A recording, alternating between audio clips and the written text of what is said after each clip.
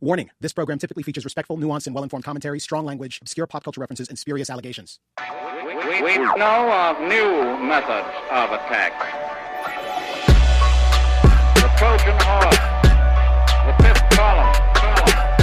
Greetings, and welcome back to another exciting installment of the Fifth Column Podcast. This is your weekly rhetorical assault, and oftentimes much more frequently than that, on the media and the news cycle. People make it, occasionally ourselves, because we are sometimes all of those people, and occasionally none of those people. We are every woman. It's all in us. And I'm Camille Foster. I do various things at a place called Freethink. I'm delighted to be here. I am joined by Matt Welch, editor-at-large of Reason Magazine. He's someplace in Chinatown. Michael Moynihan, who does something at Vice News. Like, genuine. He does something. Like, occasionally you'll see his thing, and he's made a thing, and it's great. He's someplace north of the city. Not north of the city, no.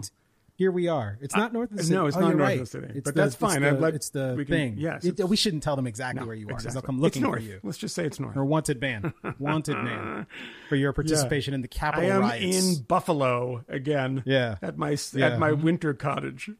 Which building of the Capitol were you actually invading? Because it wasn't the Capitol building proper. No, right? I was one person in the Cannon building. It's the Cannon building. People were scared. So you were the one. Yeah, you were everyone the one. was locking themselves in because I was just like, "Hello, where am I?" And I was just, Where's the bathroom? Yeah, I have to go. I also need to use the potty. There's a woman screaming in there. Ooh. I'm trying to overturn an election, but I've got to go pee. I mean, these are two different things.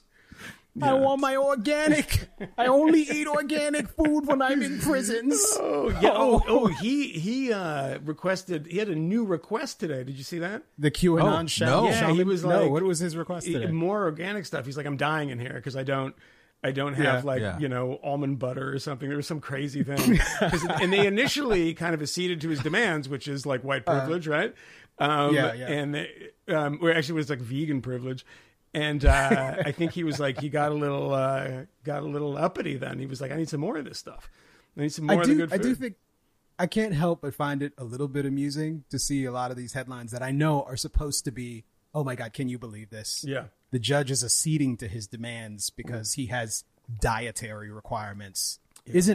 Aren't we supposed to give these people bread and water? Why do we feed them at all? Are you kidding?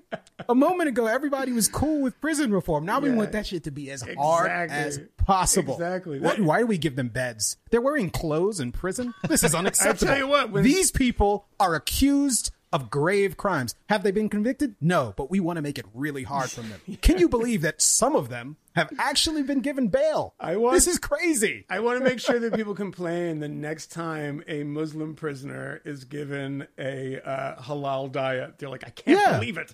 They're, I don't want to hear anything about Ramadan. Yeah. You stay there and you shut up. You're going to get ramen noodles, motherfucker. That's what you're going to get.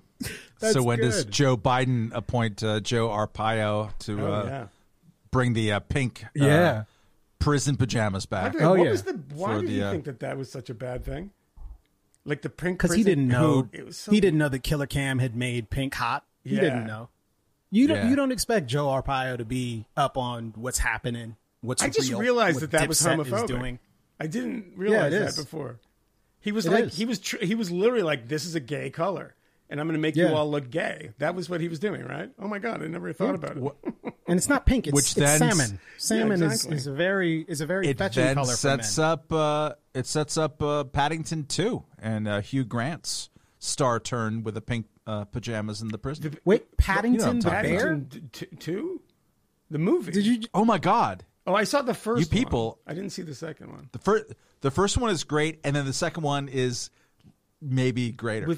Like, they're both super good movies. Hugh Grant is the conniving criminal in the second one and does the best pink pajama song and dance from a prison in the closing credits of a children's movie that you're bound to see anytime soon. I literally have no idea what you're talking about. Pop culture references. And there you go, ladies and gentlemen. We are nothing. Super not obscure. It was like the number one movie in Christendom. Was it? Yeah, it was. Was it? For like eight years or something. It was like it had a pretty long. It had like it was a little brief one. It was like GameStop. It went up like, and everyone was like talking about it. Then it just disappeared. So, did you sell your GameStop stock, Camille? I didn't buy any GameStop stock. I'm not involved in any of your pump and dump shenanigans. I leave that to you, your Wall Street bros. Yeah. That's what you guys do. Defrauding, God-fearing American, red-blooded American hedge funds. Someone's got to lose. Billionaires of their money. Yeah. No, those guys will have one less Lambo because of you. Dude, I was in my neighborhood today, and I saw 3 guys in separate Land Rovers crying. And I thought to myself, I did that. That was me. And I was so proud. It was a proud moment. But we were talking about this before we started, but I literally witnessed a legit pump and dump today, but it was crypto and, a different, more vague regulatory regime that was sprung and coordinated on Telegram. And I was like, this is BS. I don't believe this. It's going to be some altcoin, some shit coin that they're going to pump. And they give it time. They go out in social media. Here's the crypto exchange you're supposed to use, et cetera. And I was like, I'm not going to put a nickel into this because I think it's phony. There's something weird here. The coin went from 65 cents to $1.35 in 20 minutes or something. So there's pump and dumps. There's just people are, and they're going to do another one soon. And that's just going to be how people are going to make money on crypto now. It's just pumping and dumping shit coins. So there you go. Yeah, not that you endorse this sort of behavior. I do not endorse this. I did not participate in it today. I probably will the next time. It's journalistic. I mean, it's a great thing about a journalist is you can always say, you break into the Capitol and you're you see all those guys, they do it in Portland too. They put journalists on their shirts because you get you make up these rules that don't actually exist. But, I don't have to hand over documents to you because I'm a journalist. I can be into this building because I'm a journalist, et cetera. So it's a journalistic experiment. So the one time that I bought $100 worth of crack, I did it for journalistic. Did you buy $100 worth of crack? What year? About 1980. Shit, that's a lot of. In 88, that's a lot of 87, crack. 88. Yeah. Matt, did you use this crack journalistically? No. But I spent 24. I watched it while they were you watched someone else do it. Oh God. And in Isla Vista, California too, right? So, and it was in the summer. So that's the student it's a student ghetto right next to UC Santa Barbara. And in the summer is when the population leaves and the only people who stay are super derelicts like me and other people. But there's sort of the people who come in and it was an apartment just a couple down from me. And it was with a crack dealer and a couple other dudes and wild eyes. And the guy who clearly lived there was had his hand on a revolver, a pearl-handled revolver, looking at the door, and just obviously was not having a novel. This didn't happen. No, this all absolutely happened. Okay, Janet Cook. They drove me to my ATM as you're telling this story, I can only hear the score to Real Compton City G's. But I suppose the instrumentals to it, which you know what that is, Matt. You have no idea what I'm talking about. It's too early. Easy E, yeah. Easy E song. Matt thought it was the DOC. He's like, I thought the DOC would have been a DOC song, right? Yeah, no. Back then, it would have been Prince's Black album. That's What's happening in the world, Camille? Did anything happen in the past? There's something with some country music star who's apparently been completely canceled. Totally canceled. It's not even for using a naughty word. Yeah. Outside. From what I can racial slur. From what I can tell, he used a naughty word that we won't utter here because it just is terrible. It's unconscionable, and I don't want to get in trouble. But he used a naughty word, a word that would sometimes, when being used, be directed at a person who is perhaps black and be used to denigrate them. In this particular instance, it's not obvious that is the case. No. It seemed like maybe he was drunk and screwing around with friends. Maybe. And yelling profane things at his friends. Did you watch the video? Dude, I can this video was shot from like 6 miles away, and I could tell he was drunk. He was like slurring and stumbling into his apartment or his house. So the words were not directional. It was just like the same way that Camille or Kennedy, if something goes wrong in sound check, will just like say a lot of things that should never be on television. It seemed to me that he was like, TMZ was like, oh, he was like, advising his like crew to accost somebody. But it seemed to me that he was like jokingly, drunkenly saying to his friend, "You're a pussy ass." I'm quoting people. Close your kids' ears. I apologize to our advertisers. I apologize. Hide your kids, hide your wives. It's hide your kids, hide your wives. They're raping everybody up in here. That he said that you're a pussy ass, and then the word that ruins careers and lives. And his record label dropped him. Every country music station, CMT, the country music television channel, dropped him. Sirius dropped. They're not playing his songs anymore. He's been. It is the commissar astonishing. vanishes. Yeah. Well, finally, white supremacy has been best-selling. This is what you do. He's the best-selling country artist in the country, like way more than the Dixie Is Chicks that true? were back in 2000. I never heard of the dude. Is that true? Me neither. No, I was just reading like That's becoming an incredible. instant expert. This is completely performative. This does absolutely nothing in service of improving the lives of black people across America. Mm-hmm. Not a single child, single child will have their employment prospects improved because their schools just got better. Not a single person's bank account will be increased. In fact, I think structural racism just got worse. Yeah. Systemic racism just got worse. There's going to be a greater deficit in like the wealth disparity between blacks and whites as a result of this completely theatrical episode. Hold on. Total nonsense. Hold on, Camille. Like, what is it not better on balance that drunk a-holes would be more shy about dropping loud N-bombs in the middle of just wherever? to be drunk a-holes aren't really shy about much. No. I mean, they could be made shy about anyone. This is stupid. Matt, last time you were drunk. Protecting the virgin ears. In the same day, we know that a young rapper has been accused of, and he's not accused. There are charges pending against him for having murdered his cousin. Whatever. Whataboutism. This guy said a mean word. The PR note from his record label says, "Hey, stand by. Hang in there, Brady. He's been having a tough time." It was in the reason Camille knows he hasn't this, been dropped by a single label. His music will be played on YouTube today, on the radio tomorrow. It was literally. By the way, dude's name is Morgan Wallen. Dr. Dre is a super billionaire. Dr. Dre has like fired a gun right next to a woman's head because he is a vicious misogynist. He beat up D. Barnes. And Apple did a deal with him that made him a billionaire. So here's the thing. The reason that Camille brings that up, silly. and it's not the whataboutism here, the context is important because it was the next story on TMZ. TMZ actually reported this. The next story was like, this rapper has killed his cousin.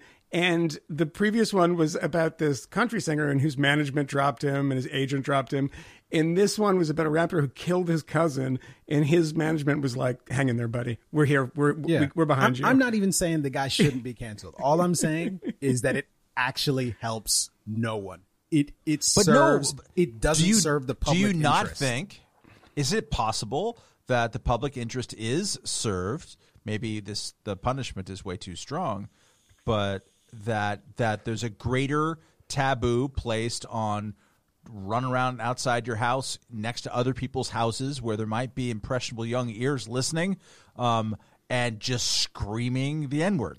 Like maybe that's a public sanction that is worthwhile. If I thought that there would be fewer instances of people actually running around outside at night drunk screaming any words, I would support your theory. I think that is highly unlikely. In fact, I'm confident it is a scientific certainty. I believe I shared before that if you were to go to iTunes and you were to listen to some of my favorite music, the most raunchy, horrible, rap music filled with all sorts of misogynistic lyrics, murders and thefts and crime and all sorts of other craziness. You can look at the lyrics generated by AI, imaginably, that will tell you every single word that they've said, every despicable utterance, every piece of fantastic, inspiring smut is there for you to see. The only thing that can't be rendered by these algorithms is the word nigger. And it is insane. You can hear it, but they can't write it. This hypersensitivity is completely performative and serves no one's interest and is indicative of just how unserious this entire campaign of social justice is. Happy Black History Month. Well, I think that there's one thing that I can't tell. So I can't make this comment. I don't know if this comment is true. And because of exactly what you just said, Camille, I cannot hear it. It was bleeped out in the video that TMZ released. And I don't know if the guy was trying to, like, you know, sound like he was like super hip hop dude. And he was like, you bitch ass blank, right? And he's like, he's a white guy saying that. So that's weird, right? But contextually, it actually matters in some way, because if you're saying it because you're repeating things that rappers say because you think it sounds tough versus saying something with a hard ER because you want to, like, hate somebody and call them the worst name in the book, I think those things are different. And it used to be, by the way, that there was an argument consistently that they were different. And that's now been erased because we don't care about that stuff. That, you know, the hard ER versus the A that are very, very different things. And this is, of course, when black people are saying it, it's different than when white people are saying it. Well, it is, but it's also in a lot of song lyrics that white kids listen to. So when they're driving around in the car by themselves, I guarantee you they're not stopping themselves from singing these lyrics when they're 17 years old. So it falls out of the mouths of a lot of people every day. And that's not something, you know, it's not like, you know, African Americans in Paris. That's not a song. Right? So it's ninjas in Paris. So, but this actually allows us contextually to transition to something else, is that I don't also know about this guy from the New York Times who was accused of saying something racist. An older guy who I had just heard. Same word, apparently. We don't know. But, I just heard him. We do know that he did say the same word. Yeah, but we don't. Yeah, so we don't know the context though. And that's right. He was on the Daily just the other day, and he was very good. He was talking about COVID, and he's their science correspondent. The guy's been out there covering this stuff, you know, risking himself because he's an older guy. And apparently, on some trip to Peru, I think, with students, he said this word, and it came back. And the New York Times investigated, and it exonerated him. So obviously the exoneration here means that his explanation was that we were talking about, you know, we hear this all the time. Like, this happens to teachers when they're teaching Huck Finn, or they're talking about racism, they're talking about speech or whatever.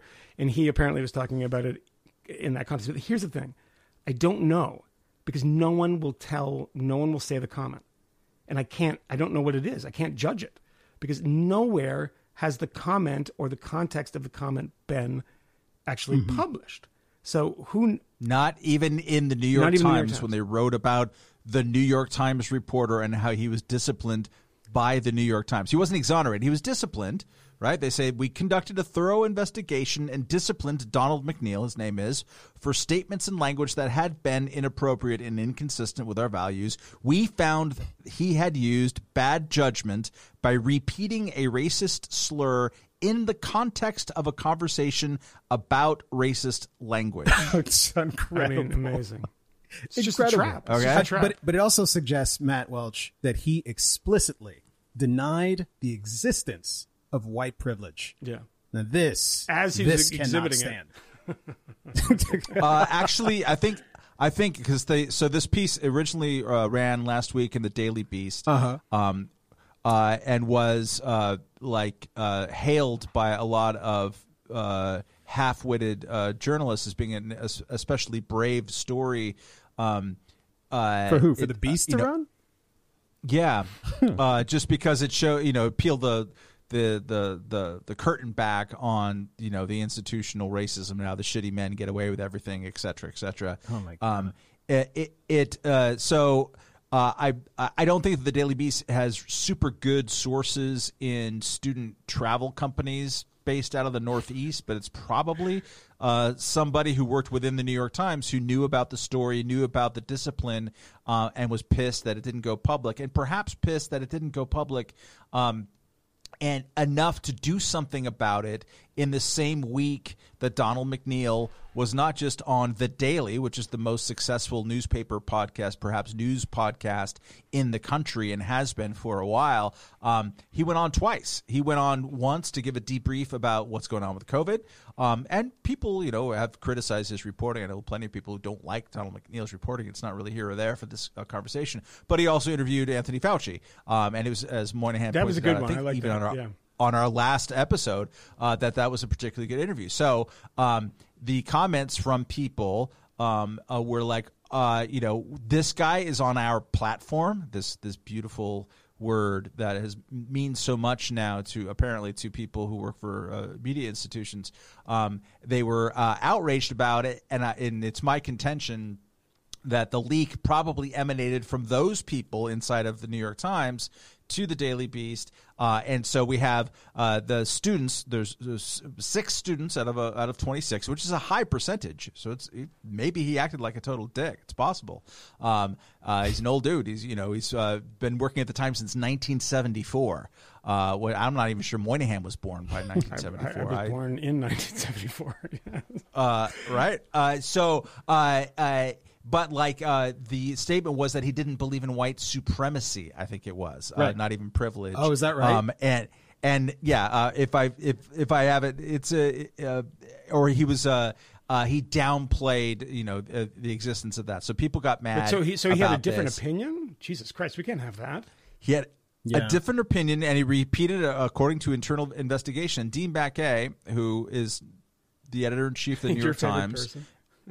And like I would love to have Dean Baquet as a guest someday.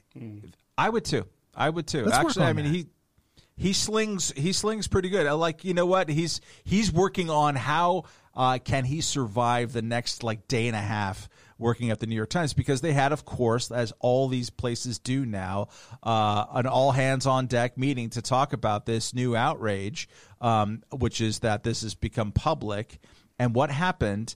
And this goes straight into something that Camille has talked about since I've met him, which is back in 1974 when he was pre-embryonic. 150 journalists at the New York Times. It is kind of gross, especially. Anyways, 150 journalists at the New York Times wrote a letter, which just got published today. We're recording this on, I believe, Wednesday night. Just got published today, expressing outrage and disrespect, and our community is outraged and in pain, said the journalist from this. They demanded an apology and apology from Donald McNeil himself, a re-investigation, because the existing investigation until you get the right enough. Conclusion. And the thing that absolutely blows my mind, because some of us who are talking about this on Twitter mostly, I think there was a piece by John Nolte at the Daily Caller, and that's about it. Nancy Rommelman wrote a piece on her Substack, and she and I talked about it as well. And Jesse Singal on Twitter, but it was clear here that everyone wanted to muddy the distinction between use and actual intent here, right? Including the New York Times in their news story about this, which again never mentioned what the word was precisely and what the context was. They said he used a racist slur. It was right there in the headline. Is that, if you're describing in the context how language is used, and the context is about we used to be totally homophobic. We used to say retarded a lot in Massachusetts, and I feel bad about that, and I don't say that anymore. Is using that? Wait a second, you're from saying California. That. Yeah, that's why he thinks it's homophobic to use the word retarded. Yeah, whatever. But this is the gold standard. I want to kick to Camille because I just wanted to listen to his blood boil. The company's conclusion that McNeil's, because the company concluded that McNeil's intent was not hateful or malicious, right? Because Dean Baquet said this thing like, the first time I heard about this, I thought I'd fire him immediately, but I looked into it and his intent wasn't hateful or malicious. Maybe you should think that instinct is bad. That like I thought immediately I was going to fire him, and then I investigated and realized it was more complicated than it was initially portrayed. And so these 150 journalists said the conclusion about McNeil's intent was, quote, irrelevant. It's incredible. They wrote in this letter, saying that the paper's own harassment training, quote, makes clear that what matters is how an act makes the victims feel. Mr. McNeil's victims weren't shy about decrying his conduct on this trip, unquote. His victims? Participants in a conversation who overhear a word in not Peru. directed at them. I wish I got to go to Peru when I was 16. Good God. These victims. I would even go with an old Peru racist. That is these victims. After they've been if you're going awarded from their Boston, frequent flyer miles, chances are high. were assaulted by words. Good God. I like the fact that this guy's been at the New York Times since 1974 and they've just discovered that he's a racist. It's like, you guys are journalists. Couldn't you have dug that up in the past, 50 years? And now all of a sudden you realize that, oh, no, he had I'm sorry. These are people, by the way, that are ready to, as Dean Baquet acknowledges, we're ready to fire somebody. We're ready to do it. And it was so not a big deal in the sense this guy is a spittle-flecked racist that they said, okay, we're just going to pretend to discipline him. By the way, this also didn't happen in the office when he was working. So now they're saying, well, he made people feel uncomfortable outside of the office in some trip. And I guess maybe he was representing the New York Times. And again, it's not clear because the story is very vague. But the one thing that I think is amazing is the first story about a week ago, 6 days ago, that this came out in the Daily Beast. And of course, you can't get through a Daily Beast story without being like, huh? And there is I'm sorry, where are the editors on this one? At the end, the second to last graph. This is how the second to last graph starts. This is a sentence. McNeil's racist remarks have come to light during a period of controversy for the paper. You've just declared, as a journalist, McNeil's racist remarks. You have just called a man who has worked at the New York Times for almost 50 years, doesn't seem that he has a single stain on his record. It seems as if he was trying to have an open and honest conversation with young people about a hot button issue. And now because he's done that, the Daily Beast just casually refers to him as a racist. McNeil's racist remarks have come to light during a period of controversy for the paper. That is really astonishing. And I would hope that somebody's editor in this would be like, you know what? We don't want to call him a racist because if you're saying that he uttered racist remarks, because, the New York Times doesn't even say that. They say, well, contextually, we realize it wasn't hateful and that was not the intent. But the Daily Beast, his first story about this has decided that it was. Although Time staffers, as Matt has indicated, are apparently outraged that the New York Times hasn't gone further. I mean, this, again, I feel as though I risk repeating myself. And there's a sense in which I'm more mystified than outraged by all of this at this point. The fact that everyone can't see this for what it is. The fact that anyone might feel the least bit of satisfaction in seeing the destruction of people, not on account of their having thought to or even inadvertently done a bad thing towards anyone else, but having uttered a word in a context that isn't obviously offensive to anyone in particular, they should be destroyed. And again, we don't know. Of our there's things we don't know here. Well, because the New York Times isn't doing its job as journalists. Precisely. They're not telling But even there, there ought to be an ounce of curiosity about what's going on. What we do know is there's kind of sort of some allegations about things. We do know that the Times itself has said that they've determined that there was no ill intent there. And I don't know. I mean, it's as though the only thing that matters here is the guillotine. The only thing we care about is the execution. You start at guilt and you try that's to, it. Yeah. You start at guilt That's and you it. try to prove yourself innocent. And this isn't about justice. No, this it's isn't not. about Of course justice. it's not. There's reveling in the executions. No, it's like, you know, when you know, you have these this referendum in Scotland, and it's like, do you want to be an independent country? And it's like 50.1% no, and it's like, oh, we'll just have a referendum again next year. And it's like, you guys are just going to keep doing this until you get it right. And that's the thing that happens in the New York Times. It's like, we made this decision and now there's a mob, so we're going to make another decision. And newspapers should not be in the business of doubling back on their conclusions because a mob is out to get them. I'm going to read something else from the letter. This is, you know, first of all, they say they're disappointed by the New York Times response. They don't say that the you know, verdict is wrong because they don't have the evidence. You know, 150 people in the New York Times are not, you know, going through the exact same evidence. I'm sure the New York Times called people on that trip, et cetera. But it doesn't matter. They don't have all the evidence, but they're disappointed in the result because the result has to be guilty, because if that word, even in the most benign context, which is a conversation about these sorts of attitudes, if that was uttered, then your career should be over. 50 years of journalism should just be flushed down the toilet because of this. This is my favorite bit. The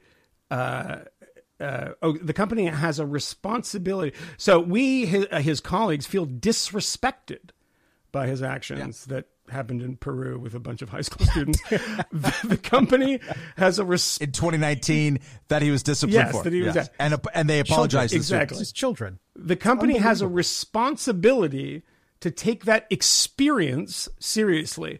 These words, by the way, that have burrowed into our vocabulary, particularly of journalists, our experience. We have to take your experiences seriously. What does that mean?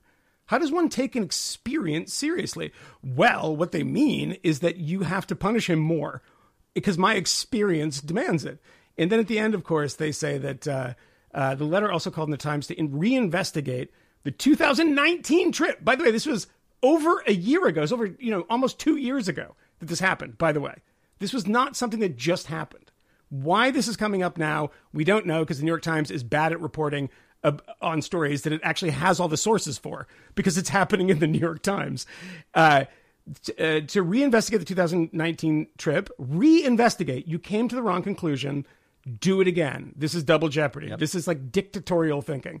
As well as, quote, any newly surfaced complaints, noting that in the days since the Daily Beast article, current and former staffers have also said that McNeil had shown, quote, bias against people of color in his work and in interactions with colleagues over a period of years.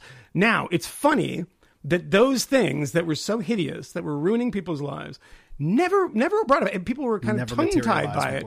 And they just were resurfaced now. This is what happened in the Amherst case in Massachusetts. We believe the children.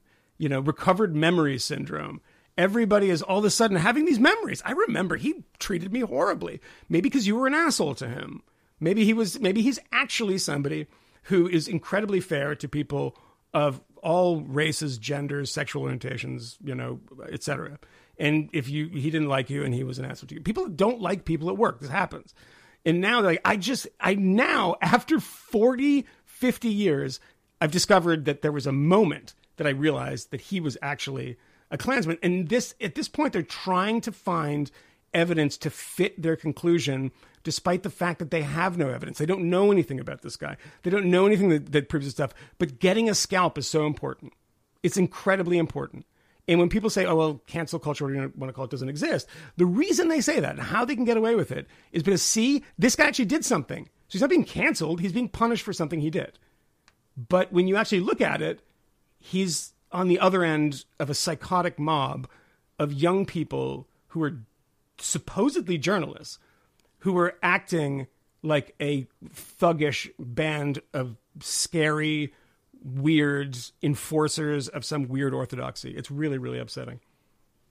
Let's think about how Dean Baquet messaged this to his own staff. So he meted out whatever discipline happened, or presumably, happened under his watch in 2019, but clearly didn't get that public, right? And so that's one of the things that people are upset about.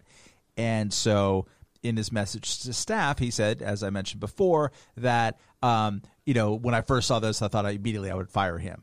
Okay, that's a really interesting way to talk about it. So you're already sort of like trying to bend in the direction of and build sympathy with the overwhelming sentiments of the staff. Maybe not even the overwhelming sentiments, but the sentiments that you're afraid of within your own staff.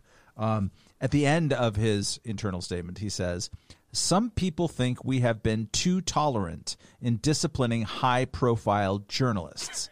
I also welcome that conversation.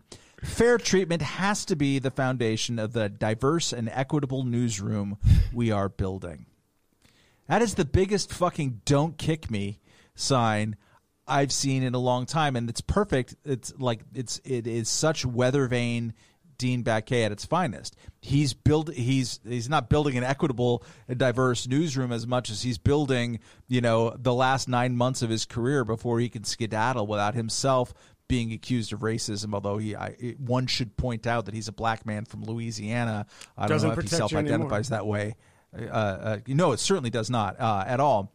But he's opening up the possibility with language like that to say, yes, maybe we need to have that conversation. Maybe we need a reinvestigation here. Maybe the next time a high-profile journalist at the New York Times is on the receiving end of a certain type of internal newsroom campaign against the person or a system of complaints, maybe I will bend further in that direction because the alternatives are too awful to contemplate.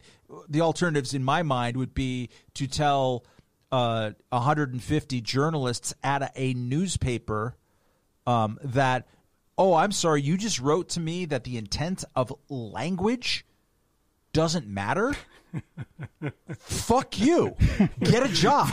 All of you. The language that does get matter a fucking is job. Fuck you. Because it's funny that it's funny you say that, because what he's saying there, and if anyone can't read between the lines, I mean, I don't know if this is maybe just in journalism you do that, but what he's talking about is in the future when we mete out punishment, we will make sure that we become worse human beings by taking into consideration the backgrounds, the whatever identity you could say, the politics of somebody. Like there was a woman who was a contract worker who was fired after she said, "I got chills watching Joe Biden's plane land," and she got fired.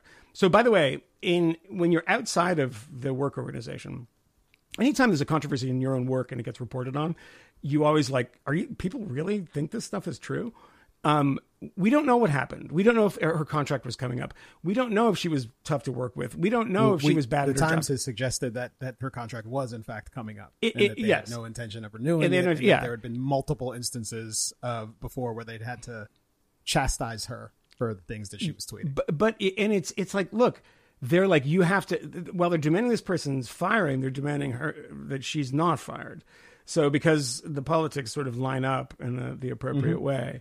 I mean, I imagine if she was like, it makes me want to puke if Joe Biden's plane landed, I suspect they'd be okay with her being fired, right? Or her contract not being renewed. Like, that's not an attitude we want around here.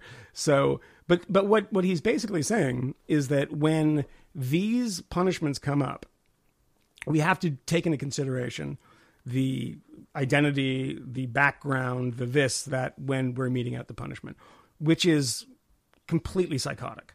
And we see this over and over and over again. We have something trending the other day. It said the hashtag, I think it trends every 2 days, white privilege. And the white privilege hashtag, when you clicked on it, was all about people who had been arrested in particular circumstances and, held in jail while a white person in probably a different circumstance wasn't, right? And none of these things ever try to justify, or ever try to look through, okay, so did this guy have prior convictions? Did this guy skip out on a bail or a bond or something? Is he a flight risk because of X, Y, and Z? There's a million things that go into these decisions, right?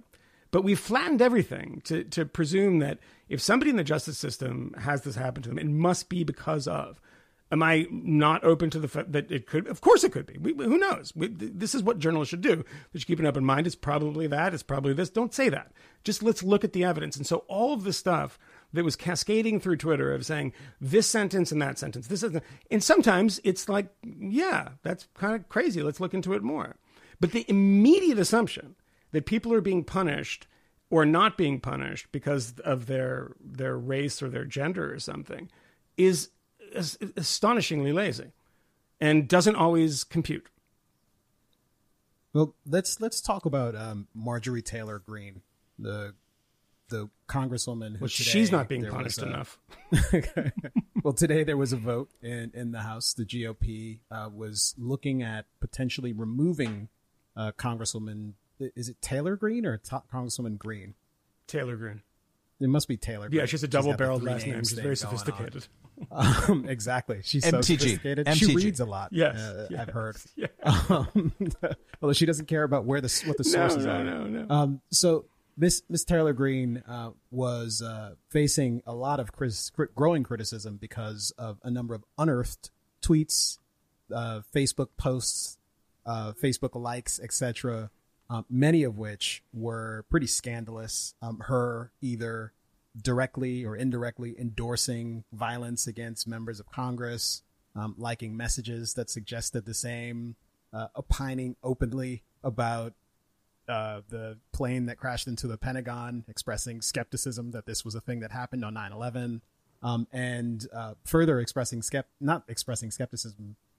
Posts where she detailed concerns that the California wildfires might have been caused by Jewish bankers operating space lasers. Yes, so many of bullshit. them. Yes, I am. Welcome to 2021, Camille. 2021. I'm glad that she's enlightened you on this issue.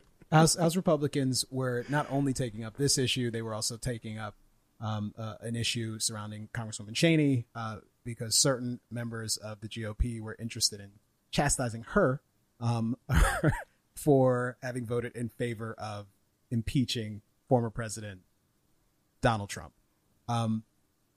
Both of these women, it seems, managed to escape censure. Lucky for Miss Cheney. It's astonishing that she managed to escape censure for that. But here's the thing with Marjorie Taylor Greene. She is almost certainly, and this is a pretty extraordinary accomplishment because there are plenty of really crazy sons of bitches in Congress. Yeah. She is the craziest person in Congress. 100%. Undoubtedly. I think this is just 100%. Certifiably true, and Yeah. anyone would agree to this. But the GOP has decided that they will not strip her of her Oh, they did responsibilities, decide that. and yeah, they voted against this. Oh. And they are leaving it up to the Democrats, who are almost certainly going to pursue this. And this is a gift for them. This is a gift for the media as well, who desperate to find news stories that make sense and give them an opportunity to talk about Donald Trump. Miss Marjorie Taylor Greene is about as close to that as you could possibly get. And this story is not over. And the campaign to get rid of this woman will continue. And I wonder, gentlemen, what the two of you think. I mean, certainly she was recently elected. The good citizens of Georgia decided that she was the person they wanted to represent them. They were well aware of the fact that she was a QAnon devotee, one imagines, or at least some of them were. Should the GOP be stripping her of her committee positions? Should folks be looking to do even more than that on account of posts that were made prior to her being elected, prior to her, I imagine, running for office for the most part? Does it? You mean the evidence of who she is? Yeah. And of course, yes, they should strip her of all. She's denied that she made most of these posts. The public statement she originally issued suggested that someone had access to her accounts. Completely unbelievable. Is she a host at MSNBC now? Yeah. But what do you make of this? Mitch McConnell went after her yesterday, I think, with guns blaring. I think that she becomes a symbolic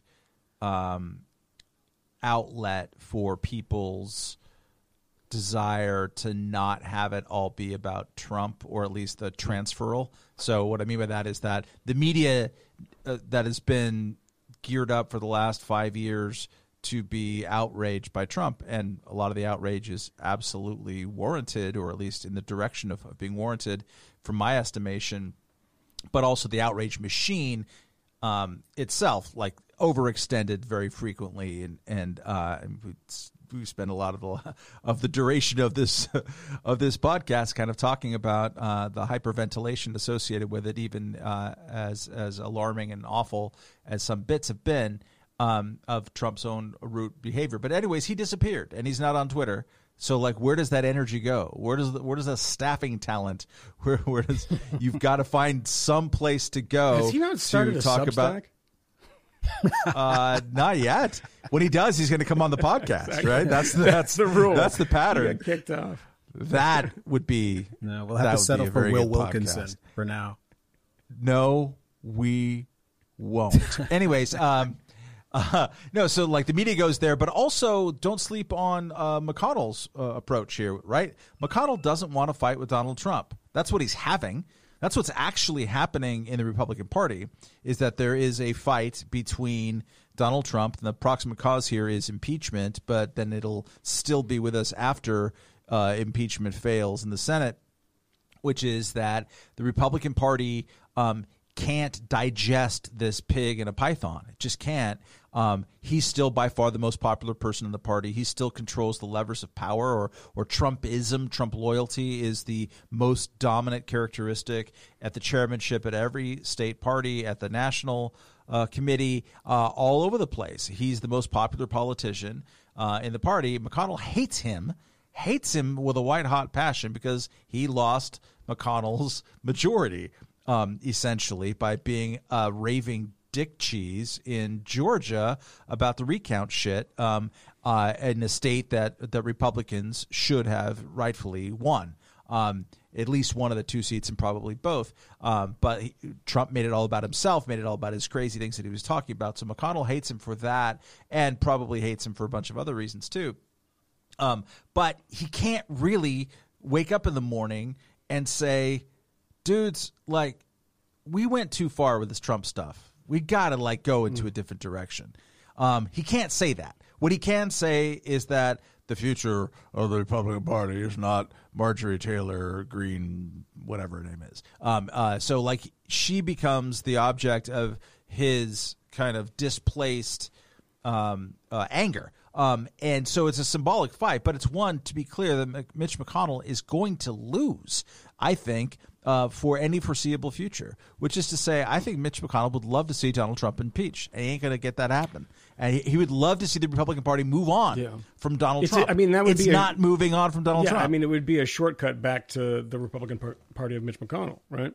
And, preventing him from running for re-election next time around. But what does the House not understand about this opportunity here, Moynihan? Why wouldn't they punish this woman? I mean, it's remarkable because I think everything that Matt said is correct, and I think the thing that bugs me about it is that there isn't anybody within the Republican Party who's acting like a Latin American caudillo, who's seeing an opportunity now to seize power and just, wreck everybody else. They don't do that. They're just like, well, look at the polling. Trump's popular. It's like, the only thing you have to look at is the fact that you are in the minority in the House and the Senate because of Donald Trump. Mm-hmm. You don't have somebody in the White House because of Donald Trump. That's 0 for 3. What was the legislation that you were promised? Where was the wall that you were promised? Where is all this, Trump's going to destroy Obamacare? Where is it? At what point do you divorce yourself from this idea that he's really good at yelling at the media and he's pretty funny on stage sometimes? Because that's the type of person that this woman is, this Marjorie Taylor Greene. She is in those fever swamps. And that is all. She has no interest and no idea about governing. What has she said about governing? I mean, what she's going to, find the Jewish space lasers? I mean, what is there's probably a rabbi in the Midwest that's controlling it, and I'm going to find him. I mean, these people do not have a coherent ideology. They do not have a coherent plan. And if you want two-party government in America, if you think that, it's always there's so little differences between Republicans and Democrats, fuck you. That's not true. That's just not true. There are huge differences between Republicans and Democrats. There are fewer now because of Donald Trump, right? Everybody's competing for that sort of, populist ground that, let's give $2,000 checks to everybody. And, if you're one of those people that comes out and says, should we just be printing money like this? You're like George Will and you're a rhino. So now the rhino is somebody that had the kind of ideology and the politics of the Republican Party, 10 years ago. So there is an opportunity, one would think, when Donald Trump has no voice, no actual public-facing voice, is stuck in Mar-a-Lago, and he's just made sure that the Republican Party was wiped out. One would assume that despite the polls, despite the fact that you can wrest this party back from the Trump idiots. And the greatest manifestation of Trump idiocy is Marjorie Taylor Greene, who seems to be sort of mentally, unwell. I believe that there's something wrong with her. Normal people don't think she's touched. She's touched. Yeah, there's something wrong with her. A little something going on. Yeah, this is like somebody who's been infected. That she's the type of person that if she wasn't running for Congress or wasn't in Congress, she'd be storming Congress. She's that type of person, right? No, that's exactly true. Yes. So everybody's acquitted themselves poorly in this whole focus on her because, by the way, before we started this podcast, I looked at the cover of the most prestigious newspaper in Sweden, Dagens Nyheter, and the cover story, big cover story, was about her. Sure. Yeah. It's a lot easier to do that than actually pay attention to anything. A point that Justin Amash has been making to his credit since leaving Congress and, maintaining his public-facing posture on social media and elsewhere is that, hey, look, Congress doesn't do anything. And that's not just Congress doesn't do anything. It's no, actually, Congress doesn't do anything. What do you think these backbenchers do? So it becomes a position what was the guy's name? Madison Cawthorn. I don't know anything about it, but he was in the news recently because he said he basically has no policy staff, just communication staff. And people were semi-outraged about that, but also why not? Is that's that all why they do. He did that Chomsky tweet about the American Empire? Did you see that? Yeah, I think so. Yeah. I was like, huh? But what is? It's not that wasn't Taftian Republican isolationism. It was the empire. I was like, man, is that? Are you writing a piece for Counterpunch this week? What is going on? Horseshoe, baby. Horseshoe. It is the horseshoe. Yeah. No, but they're just not. You're going to get people who are performative political barkers, right? It might not be Marjorie Taylor Greene precisely, but it's going to be someone, just maybe 5 degrees. Matt Gaetz from Florida, who occasionally says something that I agree with. He's against the forever wars. He's Chomsky out on war on occasion. And I think Kennedy, the House trained him on surveillance, which is fine. But it's people who are used to doing publicity stunts. Because they're not doing anything else, right? And that is worth keeping in mind with political coverage and with one's own consumption of politics. They really don't matter what these people do. There's the thing about her, and I think there's actually something pernicious out there that no one is paying attention to. The thing about her is that she's so sort of patently ludicrous. And you can say, well, not really, because she was elected. I'd like to see, now that this stuff has been dug up, her opponent, whoever that was, didn't do a good job of doing oppo research, and maybe it wouldn't have mattered. Maybe people don't care because she was the Trumpian candidate. But this stuff is so ridiculous. The election was stolen. Come on, let's be real here. And everywhere in the media, people, including Newsmax, in which somebody walked off the set of Newsmax. Even they're that's such a great clip. That's ridiculous. With the pillow guy clip. Who's screaming at the top of his lungs. It's that's insane. Lasers and the Rothschilds. That's not this. People aren't going to be like, oh yeah, I'm into that now. It's so patently ridiculous. But my problem is that and I have an enormous problem with her, and the Republican Party should have stripped her of almost everything and should isolate her and should not allow her to have a happy time those 2 years. She should have a miserable time. And I'm honestly, they should bully her, and that's what happens. You're an insane person. People don't talk to you. People cut you out of things, and that should happen. And I wish they would, and they're not going to. But if you look on the other end of that, there is a respectable type of craziness now that is being ignored by everybody. So if you go on TV and you say something batty and weird and, like, holy shit, you get the clip goes around and you get beaten up and Jake Tapper does a thing and Don Lemon does a thing. And then if you're on the other end of that, nothing happens. And the version of that I saw this week, and there's a listener that pointed it out to me, is Michael Beschloss, the historian. Very famous historian and highly regarded historian too. Goes on to Rachel Maddow's show. So, by the way, you instantly lose your status as a highly respected historian if you're going on a show like that. Historians shouldn't be on shows like that. Don't chase the fame. You're a historian, hang it. Because what happens is you go on the show like that and you start talking like people on that show. And what did he say? This is so crazy. He said, 1/6 is a day that will be remembered like 9/11. And just like they were trying to fly a plane into the Capitol building, which is what we suspect, the one that went down in Shanksville, they succeeded. Well, Al-Qaeda failed. Wow. And no one heard of this clip. It was so crazy that I was like, wait, you're a Taylor Greene. She's a lunatic, and you're more pernicious in a way because she's a lunatic and everybody knows it. In the entire, like, Mitch McConnell's like, you're an embarrassment. Yeah, they're not doing anything to strip her, of these committee appointments. But the thing is that, yeah, that's just naked politics, and they're, hate the Democrats more than they, hate Marjorie Taylor Greene's constituents, to be honest. But this happens, no one bats an eye. No one bats an eye. NPR has a story. There's some, military specialist and says, we should treat the people who did this on the 6th like we treated Al-Qaeda and the Taliban after 9/11. Like, the pushback on that was almost nothing, in which they said, I don't want to compare people.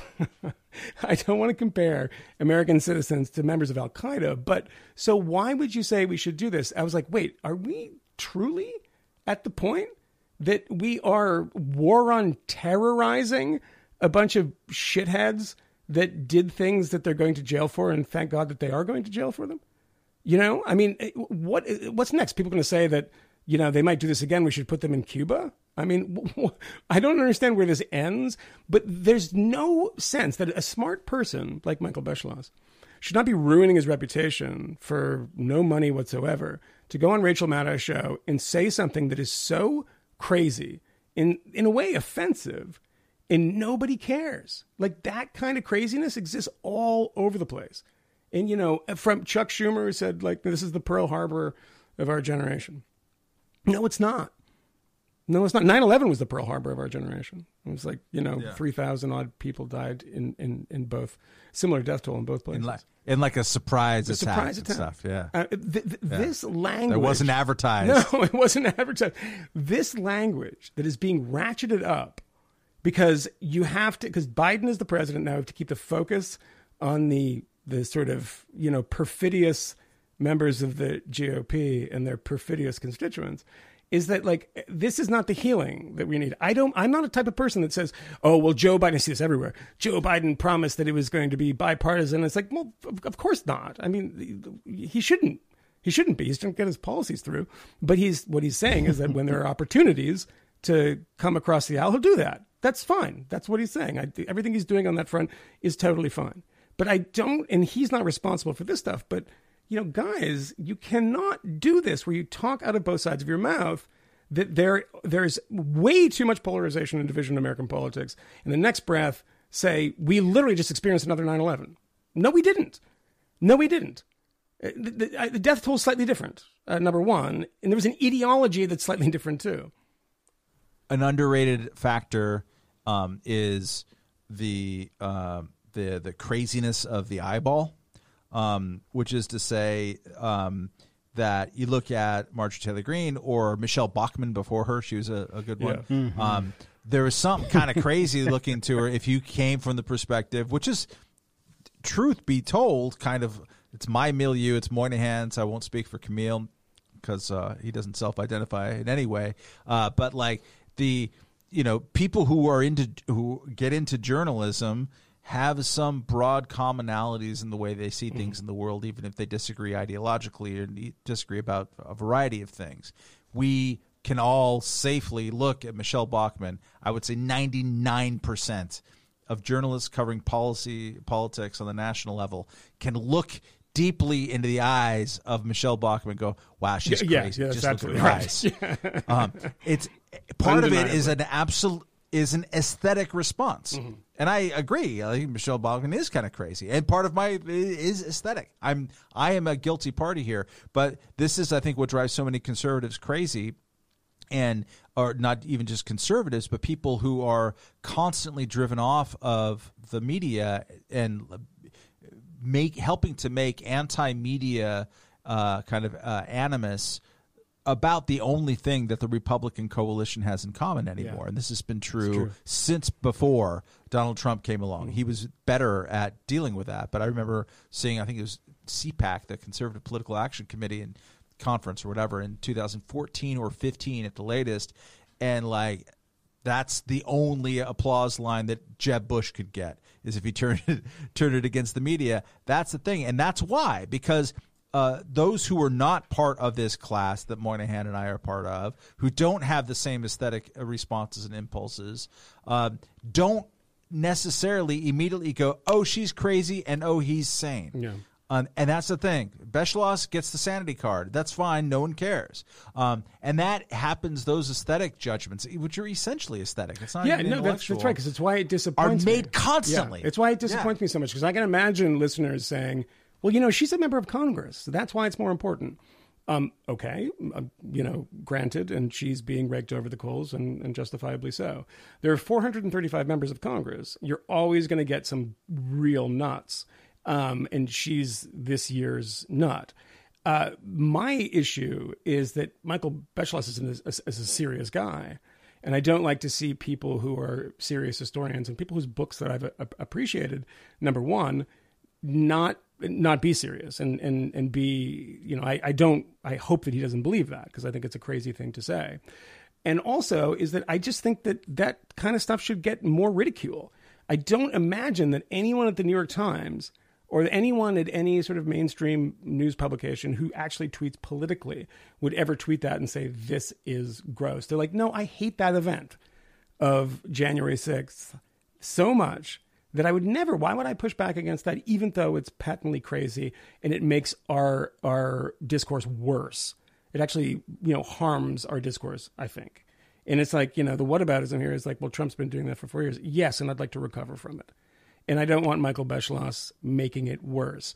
So I think the important thing for people who find that January 6th is the most offensive thing in their lifetime, I think it was bad. I don't think it was the worst thing in my lifetime. It's important to actually call people out that are saying things about that are hyperventilating, that are wrong, that are not true, that draw stupid and inexact and inappropriate historical parallels. But you can't do that, can you? Because you want to make sure that everybody knows at all times what you think about it. We all know what you think about it, because you're a normal person and because you're a journalist, right? But, it's okay to call out other people who are talking about the bad event, who also thinks the event is bad, but is using really, really terrible language to explain that.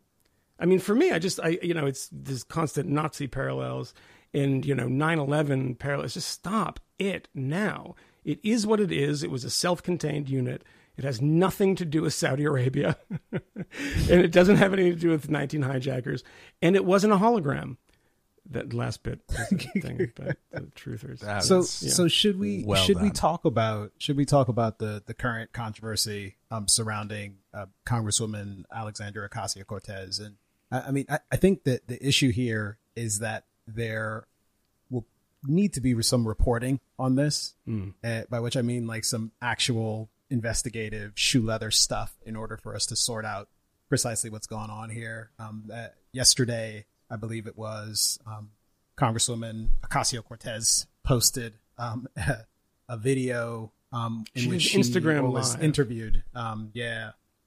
Was it Instagram Live or was she? She was doing an Instagram Live that okay, and then she subsequently been interviewed about the same thing. Yeah, I think she was subsequently interviewed about it. Yeah, yeah. So she was recounting her experience, as she describes it, the trauma that she endured on the day that the Capitol riot took place and people were running through the halls of the Capitol building, and she gave this detailed account of what happened. She, in particular, spent some time talking about what it was like when a man who she did not know, who, as according to her account, hadn't identified himself, was looking for her, yelling, pounding on the door, apparently, of her office, according to her account, and eventually discovered her in the bathroom somehow.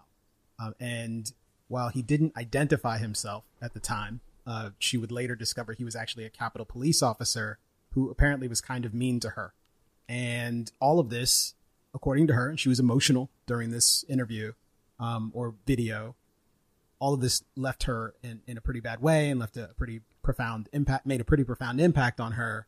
But today, a lot of conservative Twitter, which apparently is a thing, as I've learned this week, today it has been trending that she, Congresswoman Ocasio-Cortez, is effectively the new Jussie Smollett, because it's been suggested that she wasn't actually in the building, the Capitol building. She was in a different building on the Capitol complex. She was in her office in the Cannon building. In the Cannon building.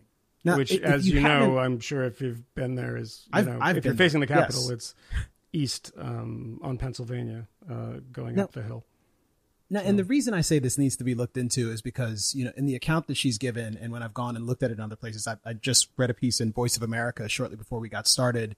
She describes a situation where she was instructed to go to another congressional office building, where she eventually ended up in the office of California Representative Katie Porter, and later Massachusetts Representative Ayanna Pressley, both fellow Democrats. The thing about it is, they both have their offices, if I'm not mistaken, in the Longworth House office building, which is right next door, which is actually slightly closer to the Capitol building, which just seems a bit strange. So I don't know. I'm not sure how many people had, breached the Cannon House office building. I don't remember a great deal of reporting about this in particular. I don't think any, but I could be wrong about that. It is the case that she was in her office. Another fellow congressperson who I believe is a Republican said that she was also in her office. Actually, I know she was Republican. I just can't remember who, but said she was in her office 2 doors down from Ocasio-Cortez and didn't hear anything. And it's a bit of a scandal.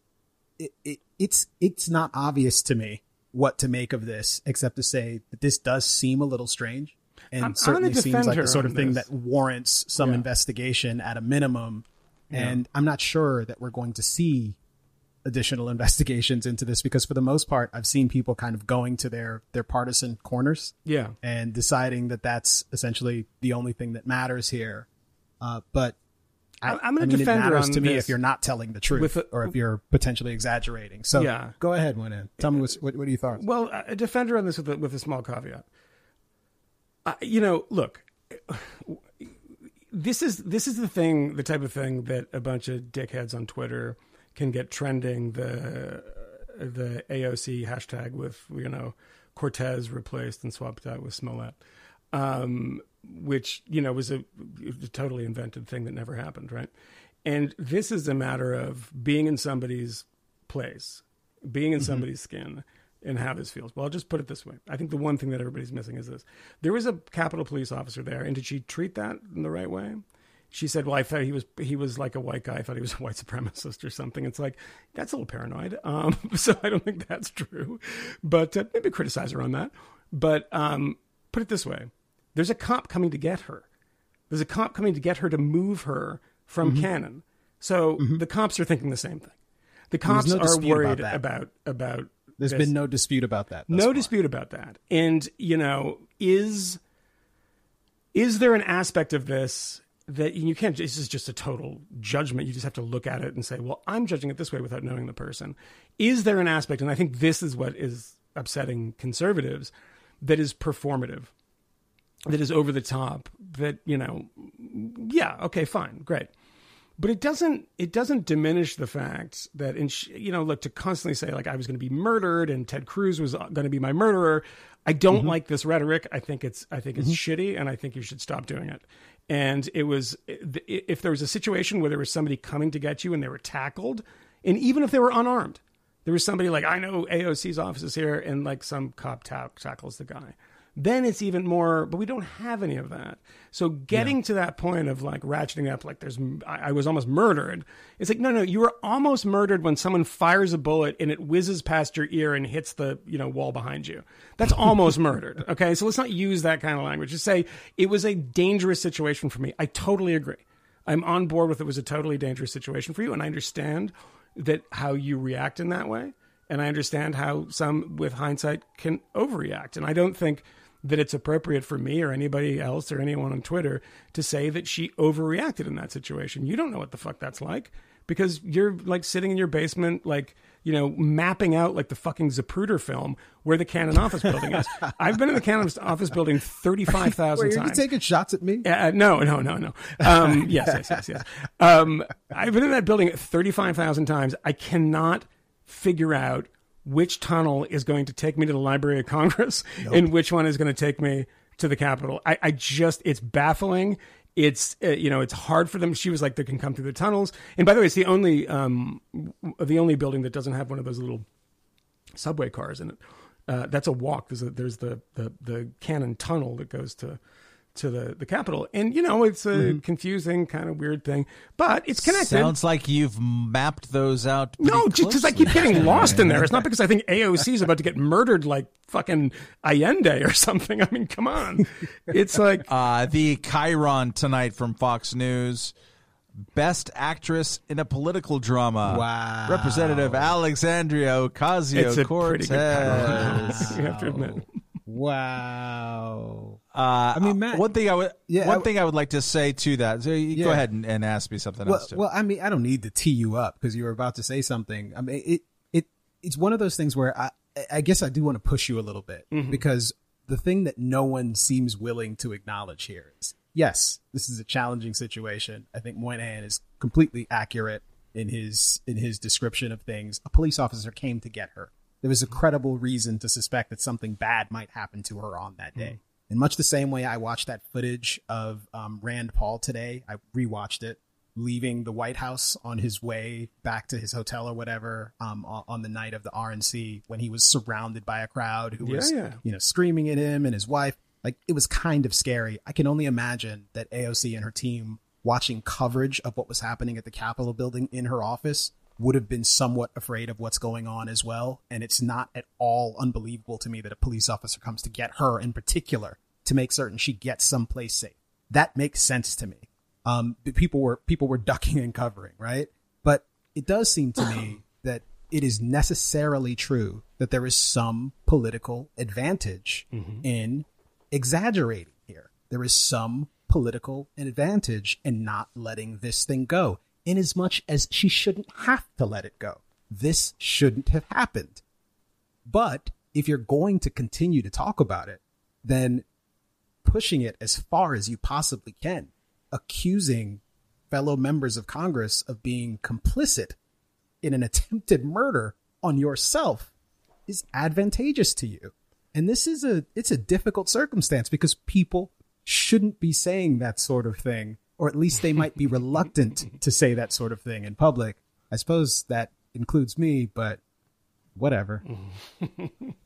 So, are you more upset that she was over the line and saying that Ted Cruz was inciting murder against her? Or are you more upset at Ted Cruz spending, 2 months growling at crowds? We're not going to let them steal this election. Which of those two things upsets you more? I'm upset about both things. I want you to make a choice. I could say that the Ted Cruz thing came first, so I think that's bad. Like, I want you to make a choice. I don't know that I have to decide that one is worse than the other. I mean, for me, it's all like WWE Washington congressional nonsense. I understand that, but I think actually the weighing the Ted Cruz thing is completely contrived. So I can grant that. I don't think Ted Cruz ever believed. What's actually I suppose it's worse to completely contrive an allegation of a stolen election that I cannot believe. And based on his recent statements, I don't believe Ted Cruz actually believed that this election was stolen at all. I don't think he believed a single word of it. Which makes it worse. Which my view makes it worse. But here's the question. Here's the question. Cynical. Does AOC actually believe that Ted Cruz is like culpable for the actions that took place that day? You don't even have to finish and that he the tried question. to help get her murdered? Does she actually believe that her fellow members of Congress participated in her murder? Does she actually believe 100%. that the allegations that she had originally alluded to, this insider knowledge that she had that members of Congress came close to death that day, which she couldn't talk about before, but now she seems to have revealed, which effectively amounts to someone in Congress who was apparently a fellow Democrat had texted her and told her to be careful. Mm-hmm. Like, I'm just saying that you're milking this. It's important also to remember that Ted Cruz is not responsible for this. No matter how bad he lied, no matter how much you play into the hands of the Trump crowd, because that's going to save your political hide, or it's going to sort of benefit you with your constituents who are Trumpy. You are not responsible when you say, I think they stole the election, if somebody tries to kill somebody in Congress. If Steve Scalise was shot by a guy who liked Bernie or whatever, we've talked about this quite a bit, but if Bernie one time said Steve Scalise is making poor people, die in the cold, that's a bad thing. He's murdering people. He's putting them in the cold. They're dying. And you go and you shoot him. Bernie's not responsible. Just as Ted Cruz is not responsible for saying that the election was a fraud. His claim is a fraud. He knows it's a fraud. He is a disgrace because of it, and he should be ashamed of himself, and he should be punished at the ballot box next in his next election in the Senate. All of that is true. All of that can be true at the same time. We don't need to start blaming people for the actions of this crowd. Like, Donald Trump is different. Number one, because it's different when you're the president. I think that should be obvious. But the second thing heard that here. We should start a podcast named "It's Different When You're the President." It's different when you're the president. And the other thing is brought to you by the people who gave you the fifth column. Is when you're saying go to the Capitol, it's going to be wild. That is like, I mean, it's going to be wild. Like, in what way? They're going to have strippers? Oh no, because it's a bunch of mouth breathing lunatics who are going to stab people with flags. That's how wild it's going to be. So there's a series of those things with the president, but I don't like the fact that we're in this place that everybody just, nobody even debates the idea that Ted Cruz and Josh Hawley are responsible for these things, writ large. Like, they are responsible. Now, you can come back at that and say there are other people, the people who do that are also responsible. But but she narrows it down to the violence. He almost got me killed, despite the fact that there was no act of violence perpetrated on her. She's saying that they probably would have done so if, and you know what? That's an interesting question. I'm probably on her side. I think that if somebody sees her, the way these people process their political enemies is sickening. They dehumanize them. AOC, like Nancy Pelosi, actually would probably be torn apart first, AOC's great enemy, because they believe Nancy Pelosi to be like the heart of evil in America. It's a sickness that has overwhelmed people that become way too political, and their brains aren't their frontal lobes don't work in the way that can actually handle too much politics. So they end up becoming these psychopaths. And, you cannot say that people who make bananas conspiracy theories are then responsible for everything those people do, and especially when no one did anything. The threat was real. I agree. I've said that a number of times. But a couple points. One is that if Ted Cruz and Josh Hawley in particular, but also if but if other ones, Mitch McConnell comes to mind, would have said once it was clear that Joe Biden won the election, Joe Biden won the election. Yeah. If they just would have said that and not cottoned on to the conspiracy theories and stuff, it would have made January 6th different. They hate Mitch McConnell so much, though. And they hated him before, too, because he's like the old Republican that has never been in step with Trumpism. So I think that's for sure. True. I think you're right. For sure. But like if as long as Trump is saying if Republicans hadn't given Trump a ramp on this bullshit, and it was clear that it was bullshit from, I don't know, within a week after the election, I forget what, I've been trying to blank it out of my brain. But once the challenges started to work through the court system, once we started to get some pretty decent journalism about it, it became clear that there wasn't really a there. It's not that there wasn't individual or isolated or whatever or sporadic instances of like what's going on over there. But it's more like there wasn't a preponderance. There wasn't a reason to think that there was something specifically outrageous happening in this election. After that, if Republicans, and this is Georgia Republicans, not just Raffensperger or the Secretary of State there and those people, but the people running for the Senate election would have said, okay, seriously, Trump, shut the fuck up. You're wrong. You lost. We're running over here to win. If they would have done that kind of thing, it would have made January 6th look a lot different, look a lot more lonely. Republicans, by their weak fucking spines, gave Trump more and more purchase to spread this, which then gave people more and more encouragement. So I don't think that. I mean, it certainly could. I don't think that there is, and I say this as someone who does not generally agree with incitement as when people accuse others of incitement, I almost always say no. And so this is not a direct accusation of incitement, but I'm just saying that their actions. Ted Cruz is not blameless for January. Yeah, no, 6th. I don't. He's not. He's not the cause, but he's not blameless either. And about Ocasio-Cortez, one thing that I have great sympathy for is not her kind of serial self-dramatization, which is part of her charm too, but it's also part of what is not charming about her. She's just got to be the star of every story, but that when you are living through history, you don't know the outcome. And the outcomes can be super scary, and they could end up in ways that your minds can't begin to wrap around in the moments of living through them. And it's not, we're looking back from the outcome now, and it's not wrong to look at this way. Like, okay, that was the high water mark of the crazy. The crazy is going to subside. There's not going to be violent, murderous protests at every state capitol. Yeah, It's gonna fizzle. I think that's my prediction. I think there's gonna be sporadic something or others, but I think it's a safe prediction. But that's a prediction after we've seen what's happened since.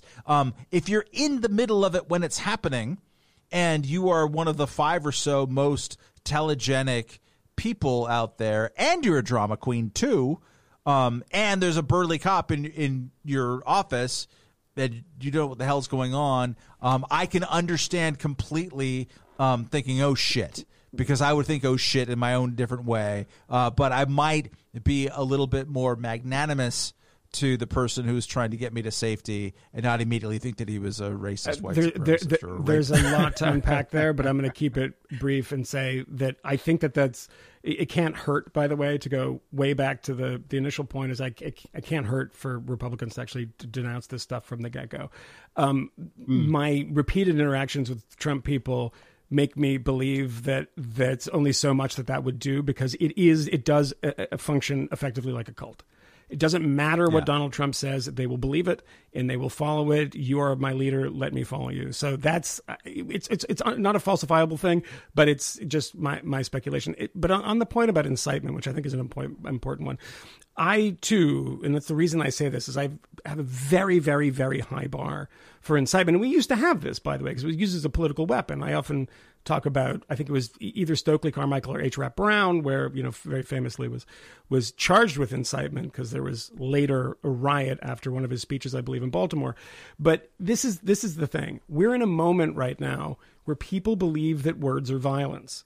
We're in a moment right now where people are trying to sort of, contract speech because they believe speech is the proximate cause for all of these bad things that are happening. Racism, white supremacy, homophobia, whatever it might be, transphobia. If they can only shut down the words, then this stuff will go away. That's, very common thing to think, even, amongst smart, well-educated people. And they also believe that if somebody says something, this was not an actual election, this was a phony. Even if they're saying, and I think that Ted Cruz, if he was trying to say this, he would say, well, they changed the rules because of COVID beforehand, and I don't think that actually had the right result, and it moved this, that, and the other, which is a slightly more plausible thing, but still bullshit, right? It's the same kind of instinct of this idea that I think this is, AOC believes the stuff about language, right? It believes the stuff about, hate speech, believes the stuff about, we must control the things that people say because it'll have better outcomes for minorities, people of color, et cetera. And that kind of thinking gets you into this area where we used to be, particularly people on the left, used to be very, very skeptical of the idea of incitement, particularly because how it was used against people in like Black Power movements. They'd say certain things and they'd take them down. And it would be after something happened. Like the Baltimore thing is there actually was a riot. And, civil libertarians at the time said this is actually a bad precedent. But we should not, just because the things that people are saying are awful, the results are really, really awful, be really, really skeptical of the power that you give to words to create actions, right? The legal threshold is quite high. Your threshold should be quite high too. Not you, Matt, but one's threshold should be quite high too. And to say, I think it's much easier to say, but it doesn't have the political impact, it doesn't have the political punch, to say it is a disgrace what Ted Cruz did. He contributed to this environment, period. He tried to kill me. He almost got me murdered. That's not the same thing. You're doing the punch up thing, and you're making it worse. And you're having people say, like Cory Bush now, and I talked about this on the Patreon the other day. We have to get these people out of Congress. No, we don't. That's what elections are for. Elections get people out of Congress. You cannot run people out for saying shitty things. They were elected because they said shitty things. If you want to expel the people of that Georgia district, great, go ahead. But the problem remains that the people in the Georgia in that district elect a person like this. Stop thinking that, ordinances, deplatforming, kicking people off of this, that, and the other, kicking them out of Congress, it doesn't work. Stop thinking it works. It makes everything worse. If you think your neighbor hates you now, he's going to hate you more in the future when you're on the other side of a political issue. Anyway. Yeah. Well, we've been going for a little bit. I'd love to push this a little bit further. But of course. A bit of housekeeping really quickly. Matt, you're going to be on Real Time this weekend. Yeah. Nice to fucking make it so I can't possibly succeed. Well, you can't outshine a supernova, but you could try. You could try. These coattails big, baby. It's okay. It's okay. And that was Reggie Jackson. Up next is Bucky Dent. It's not even that's Chicken Stanley. I'm going on Real Time. Please watch. I'm sure that our good friend Ben Price or somebody else out there in the world is going to organize some kind of live Zoom meeting. I'm not going to promise that I'm pleading that you do this. I'm not going to promise. No, look, Camille joined the last post game Zoom meeting because he fucking crushed it, and he wanted to feel the feathers flapping on his chins. I don't know you should have been out with strippers, dude. Why are you on a Zoom call? You just crushed. You should be crushing up Adderall and sniffing it. It's the COVID era, baby. It's the COVID. They don't era. have strippers at L'Hermitage anymore. Oops, did I say that out loud? It's okay. It's French. No one understands. Yeah. So watch and root me on, but know that I can't ever be Camille. I can only be a non-white person, not a non-black person. It's different. Yeah, you know what? I'm super getting close. Yeah. And it's actually Emmanuelle, my darling wife, who leads this more than I do. When we get the forms for whatever, and they're like asking for race, she gets so pissed off. She's like, "These Americans and these fucking race." Yeah, it's true. She's true. getting much more chameleon. Well, Matt, I just want to say that you're awful, whatever color you are. Thank you. It doesn't matter. I don't see you as white. I just see you as a complete asshole. And all I gotta say, so like race. Camille went on, and then they had Brett Weinstein and Heather Hying. They were actually really good last week. Our friends, I haven't watched, but I understand they were pretty good. No, they're really good. And they were on a great episode with us back in the day as well. That I recommend people listen to. I really enjoyed it. We do. Especially Heather. I mean, I like Brett, but Heather's great. No, she's the better of the two. I don't think Brett would disagree. No, he doesn't disagree. So, but like Camille, and then Brett and Heather, and then me, and then I got to tell you, like, I can't talk about the topics, but I think Bill's. Yeah.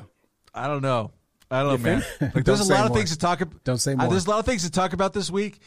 Watch his topic selection. That might be a thing to indicate about where. Don't say more. His enemies are listening to this podcast, mining it for things that they can use, and I don't even want to talk about it. Scumbags. I mean, look, it's the guy never stopped ruthlessly, brutally, endlessly attacking Donald Trump and every Republican in his orbit. But now he's a monster. Yeah, like everybody else, sort of his age, I think. He disassociates that from the stupid culture wars, and he believes that it harms liberalism. And people believe that people say, oh, like these idiots that call themselves classical liberals, and they're actually like, but there are a lot of liberals. There's one in particular that Matt and I have talked about, and I don't want to say his name because I want to get him on the show, who has a very famous mother, and has been kind of shocking on Twitter. Like, what? God, what? He is off the super res. lefty guy. Oh my God. But he's of that. He's probably a similar age to Bill, and nobody can question his bona fides as a lefty. So I think there's something afoot, and guys like him and guys like Bill Maher, who have enough of a platform and probably a pretty deep bank account, can get away with it. If Bill Maher was, on his first season of a show, even though he was, previously famous, I don't know, but he can get away with it because he gets a lot of viewers and people love the show. So. Well, Moynihan, you used the phrase culture war, and we opened the podcast this evening talking about a nigger controversy or a nigga controversy. Yeah. We're not sure. Yeah. We don't know which it is. I'm allowed to use the word. I'm an adult. You're allowed I'm not going to play games. But, Yeah, I'm not going to play games.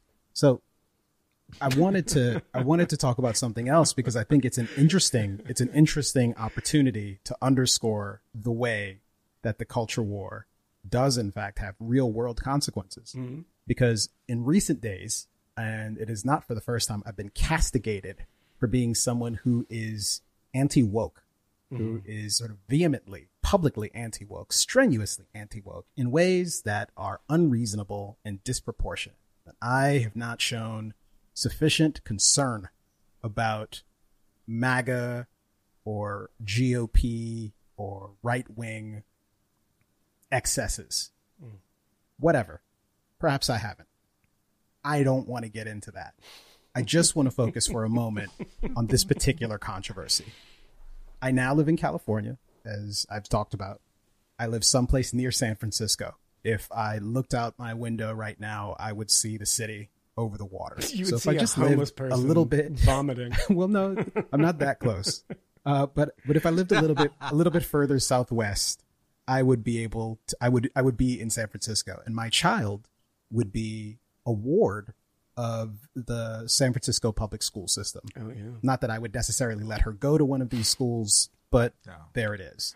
And just yesterday, I stumbled across a video of Commissioner Allison Collins. And in this video, Ms. Collins was explaining why merit is racist, why it is Merrick racist Garland? to believe. Who is- No, merit. Totally true. This process of someone actually earning their place in an institution, say an academic institution, and perhaps earning it by way of, I don't know, a standardized test, something that is developed in order to give people an opportunity to demonstrate their quality so that they can earn access to some school. And in this particular case, we're talking about these selective public schools. In New York City, we've talked about this in the past.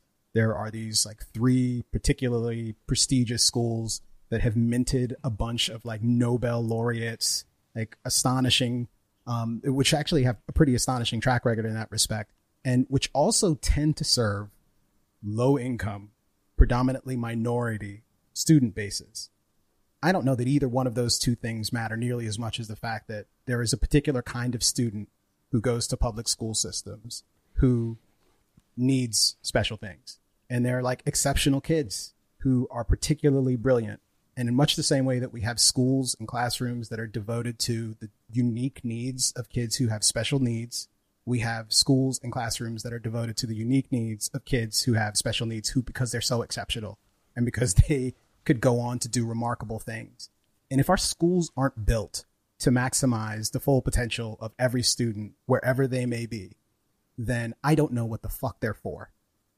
And when I saw this video, I have to admit that I was completely outraged, flabbergasted.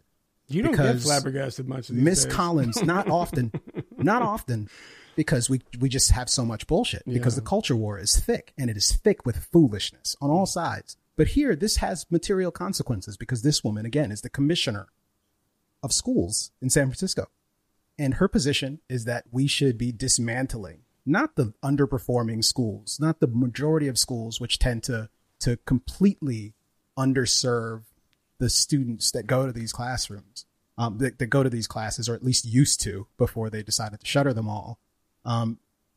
But the best performing schools, the ones that are actually managing to kind of give kids good results, we'll just spend all of our time and attention tweaking those things and screwing with the admissions policies, because it is impossible for students who are not white, that is ostensibly what's being said here, to compete and make it into these schools and have a genuine opportunity at success.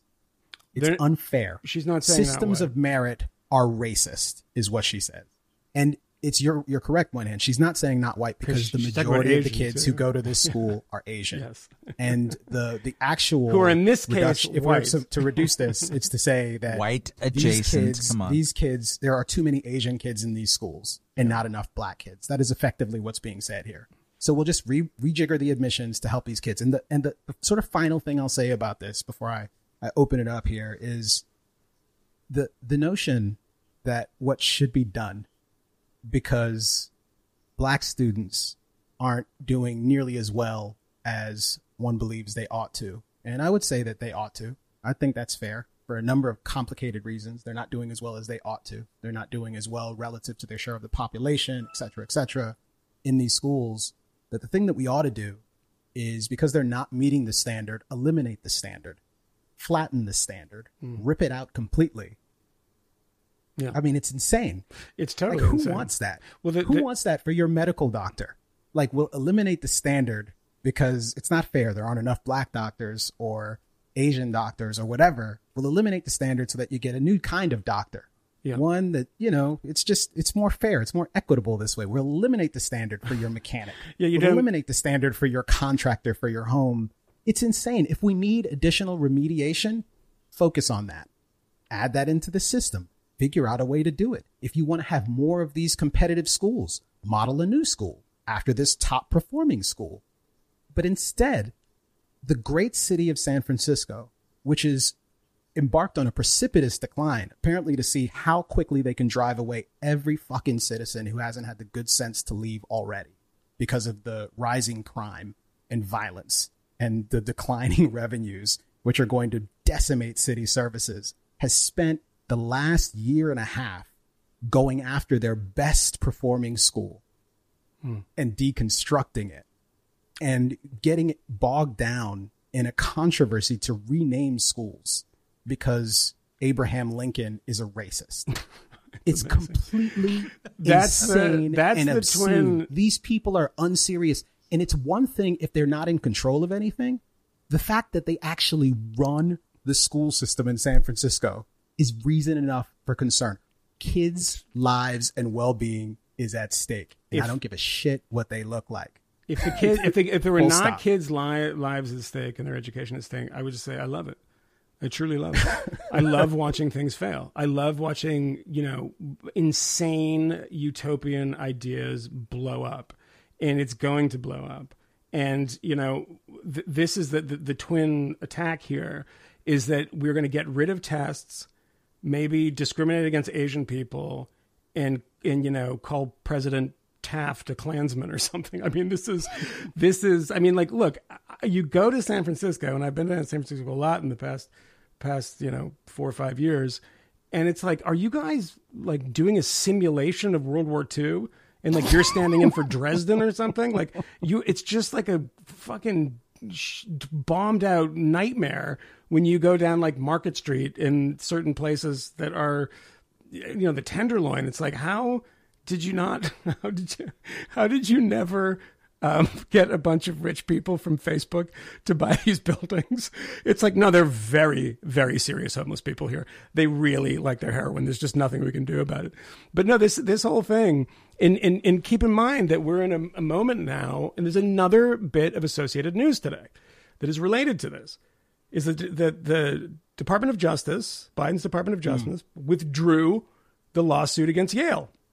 And the lawsuit against Yale was basically, the thrust of it was that it was discriminating against Asian people. And we have, the same thing, the Harvard thing. You remember the personality tests that it was just like weirdly designed to like make sure that, Chinese people and Korean people and Japanese people, et cetera, whoever it was, would perform poorly on it so they could bring them down in the rankings. They're engineering ways to discriminate against people because of where their parents are from. And the interesting thing about it is, particularly in the New York school system, where they're, of course, doing the same thing at some of these exclusive and elite schools, it's actually more impressive than anyone knows. Because the impression that people have is that, your father was an Asian professor at MIT. No.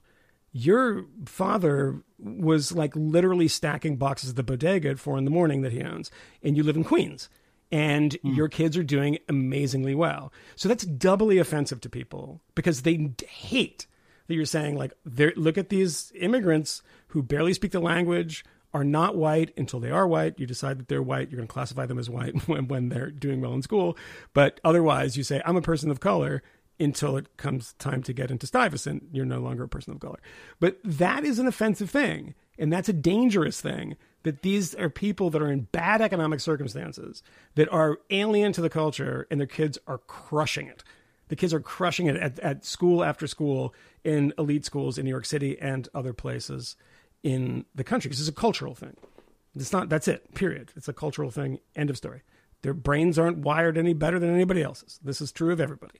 But it's a cultural thing. It's pretty straightforward. But what have they busied themselves with? Are they fixing the schools? Are they going into the curriculum? Like, if they did, would you want them to? Do you want to see what they'd come out with? I mean, it's insane. I mean, this is how crazy San Francisco has gone. It was a related story, and then I want to pass it over to Matt, who knows more about education than any of us combined. There was a story that I made fun of on Twitter, and I'm sure a lot of other people did too, written by a teacher in San Francisco. And it was published in the San Francisco Chronicle about Bernie Sanders and about the meme of Bernie Sanders on Inauguration Day. If you didn't see this piece, I recommend it. And the piece basically says that it is white privilege to have mittens because he was cold and he was wearing a jacket and he was like, those kind of mittens. And the funny thing about it was that she was so dumb that she was like, my students didn't get this. And I had to keep explaining to them. It's like, no, they know you're crazy. But the thing about it is that city is so far gone that it's not that people think these things. Because there are people that are wind-up toys these days that say, the guy just dropped a gum wrapper on the ground. Look at the white supremacy, look at the privilege and blah, blah, blah. They just plug it into anything. It's almost meaningless at this point. The thing that's interesting to me about San Francisco these days is that there's only one paper left. There used to be the Examiner and the Chronicle. The Chronicle's left. And they're wasting column inches publishing this and not laughing it out of the building. The entire city has gone fucking mad from the newspaper down. There's no universe in no publication. Pravda wouldn't publish that. Izvestia wouldn't publish that. Grandma in Cuba wouldn't publish that. But there's some world that exists that somebody reads that and it's like, I get that. That's good. That's good. And that's not even a hate click thing. That's just like a derangement. But that is what it's become. And that woman was a teacher, and she was talking about how she was trying to convince her students in San Francisco that Bernie Sanders had white supremacist mittens or something. So anyway, Matt. I would point out that a half a dozen at least school districts or the teachers unions in the school district, and it's probably closer to many score, not just a half a dozen, but just when I was paying attention to this a few days ago, in coming up with their argumentation for why the United States, or effectively the United States, needs to be last in line in opening up public schools K through 12. But in their particular case, it'll be just the local place. It's because the people who want to reopen are exhibiting their white supremacy, their sexism, their racism, etc. This is true in Pasco, Washington, Cambridge, Massachusetts. Michael will be happy to know. I believe in Seattle, Chicago is the biggest one, the Chicago's Teachers Union. But this is written into the justification for teachers not showing up to work, which is causing disproportionate pain in staggering amounts to specifically disadvantaged children, which in America tend to be minority populations. It's amazing to me. And also, I should also say, because they do mention sexism as part of it. This isn't people want to reopen, they're really guilty of sexism. The recession, if you just measure it, if you just measure the dudes, there is no recession in this country. It's a female recession. Why is it a female recession? Because sadly, whatever, or as a normal expression of something, however it lays, women take care of the kids more than the dudes do. And when the schools collapse, which they have done for now almost 11 months, it's the women who are left holding the bag. In my family, my wife works less because we had a pod at our house today, and we were homeschooled yesterday, the day before, and whatever.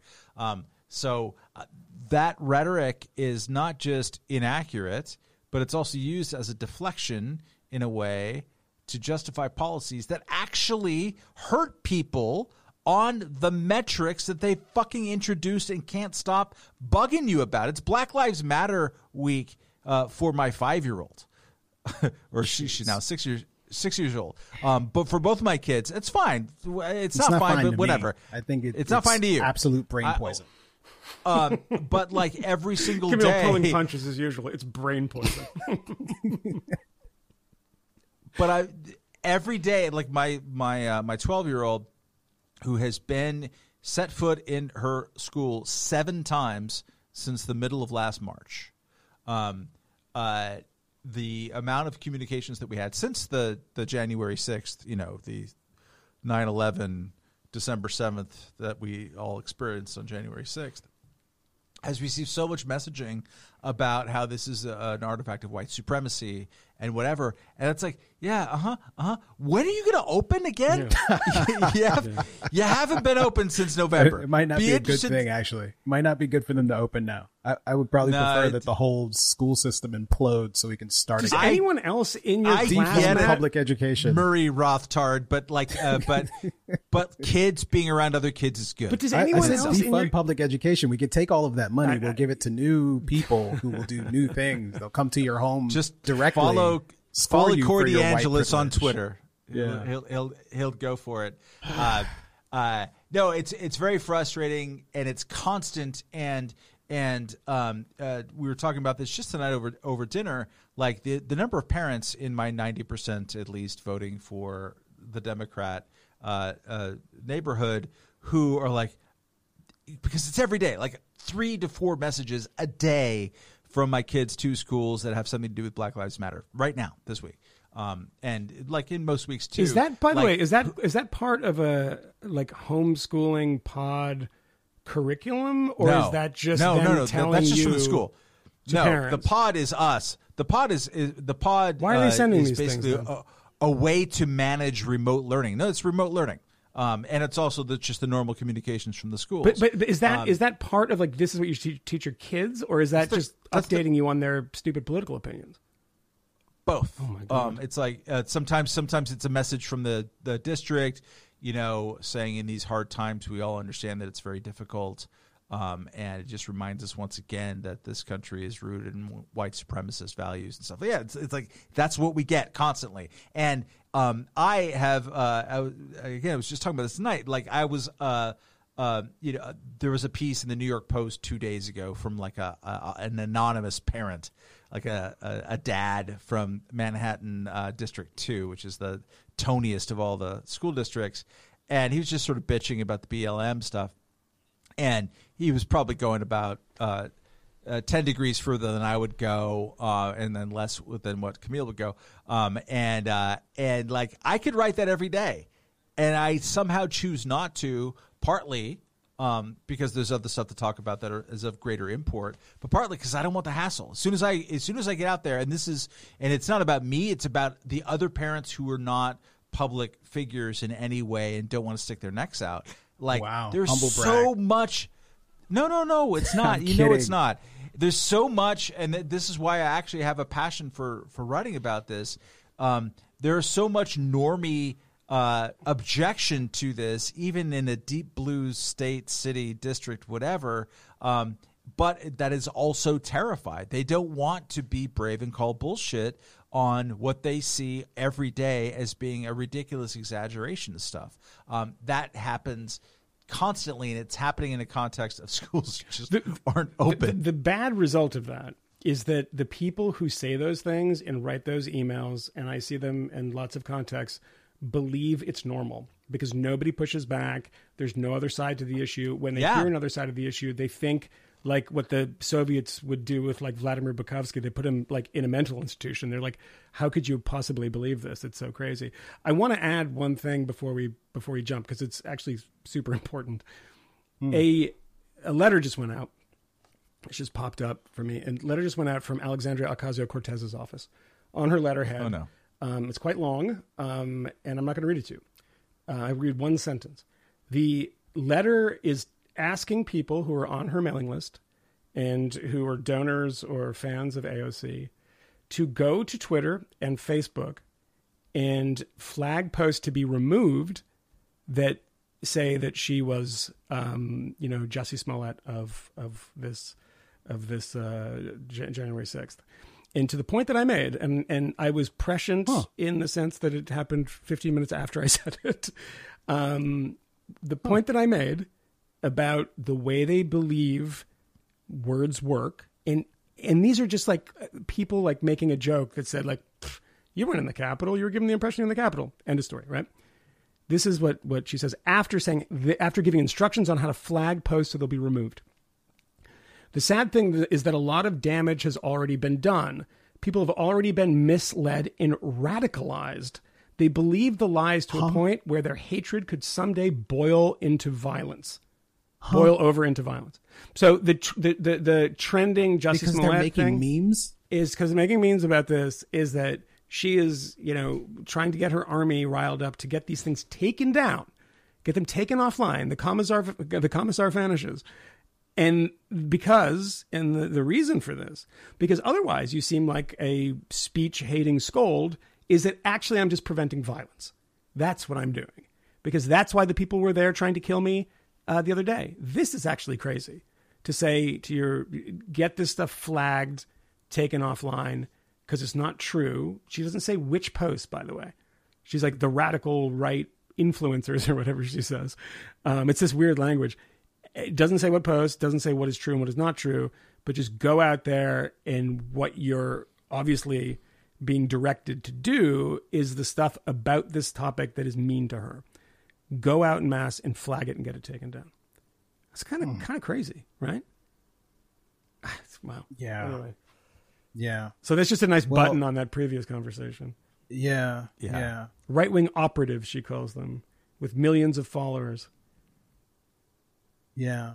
I mean, that's crazy. To close out the education conversation, I mean, I'm very frustrated by, the perpetual fetishization of racial disparities in a universe of different contexts, certainly with respect to education and all sorts of other things.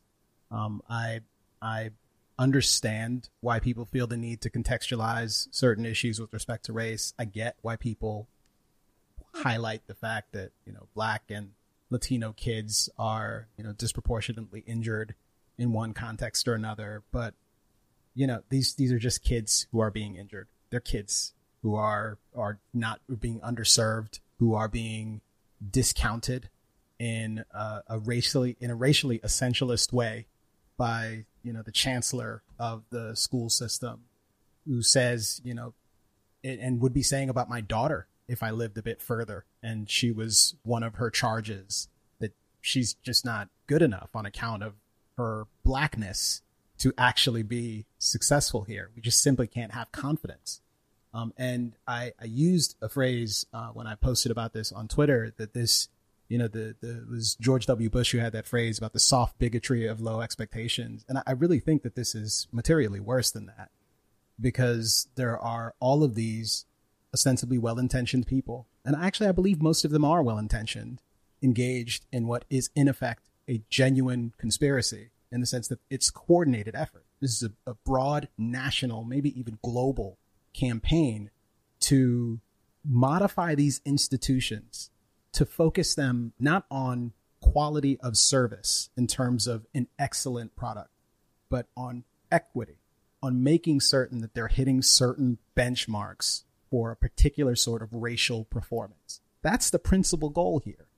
And it is a disservice to these students in so many different ways. A disservice to students who, these standardized tests in many instances were introduced for the very purpose of allowing kids from not privileged backgrounds to be able to have a level playing field on which to compete based on their willingness to work hard.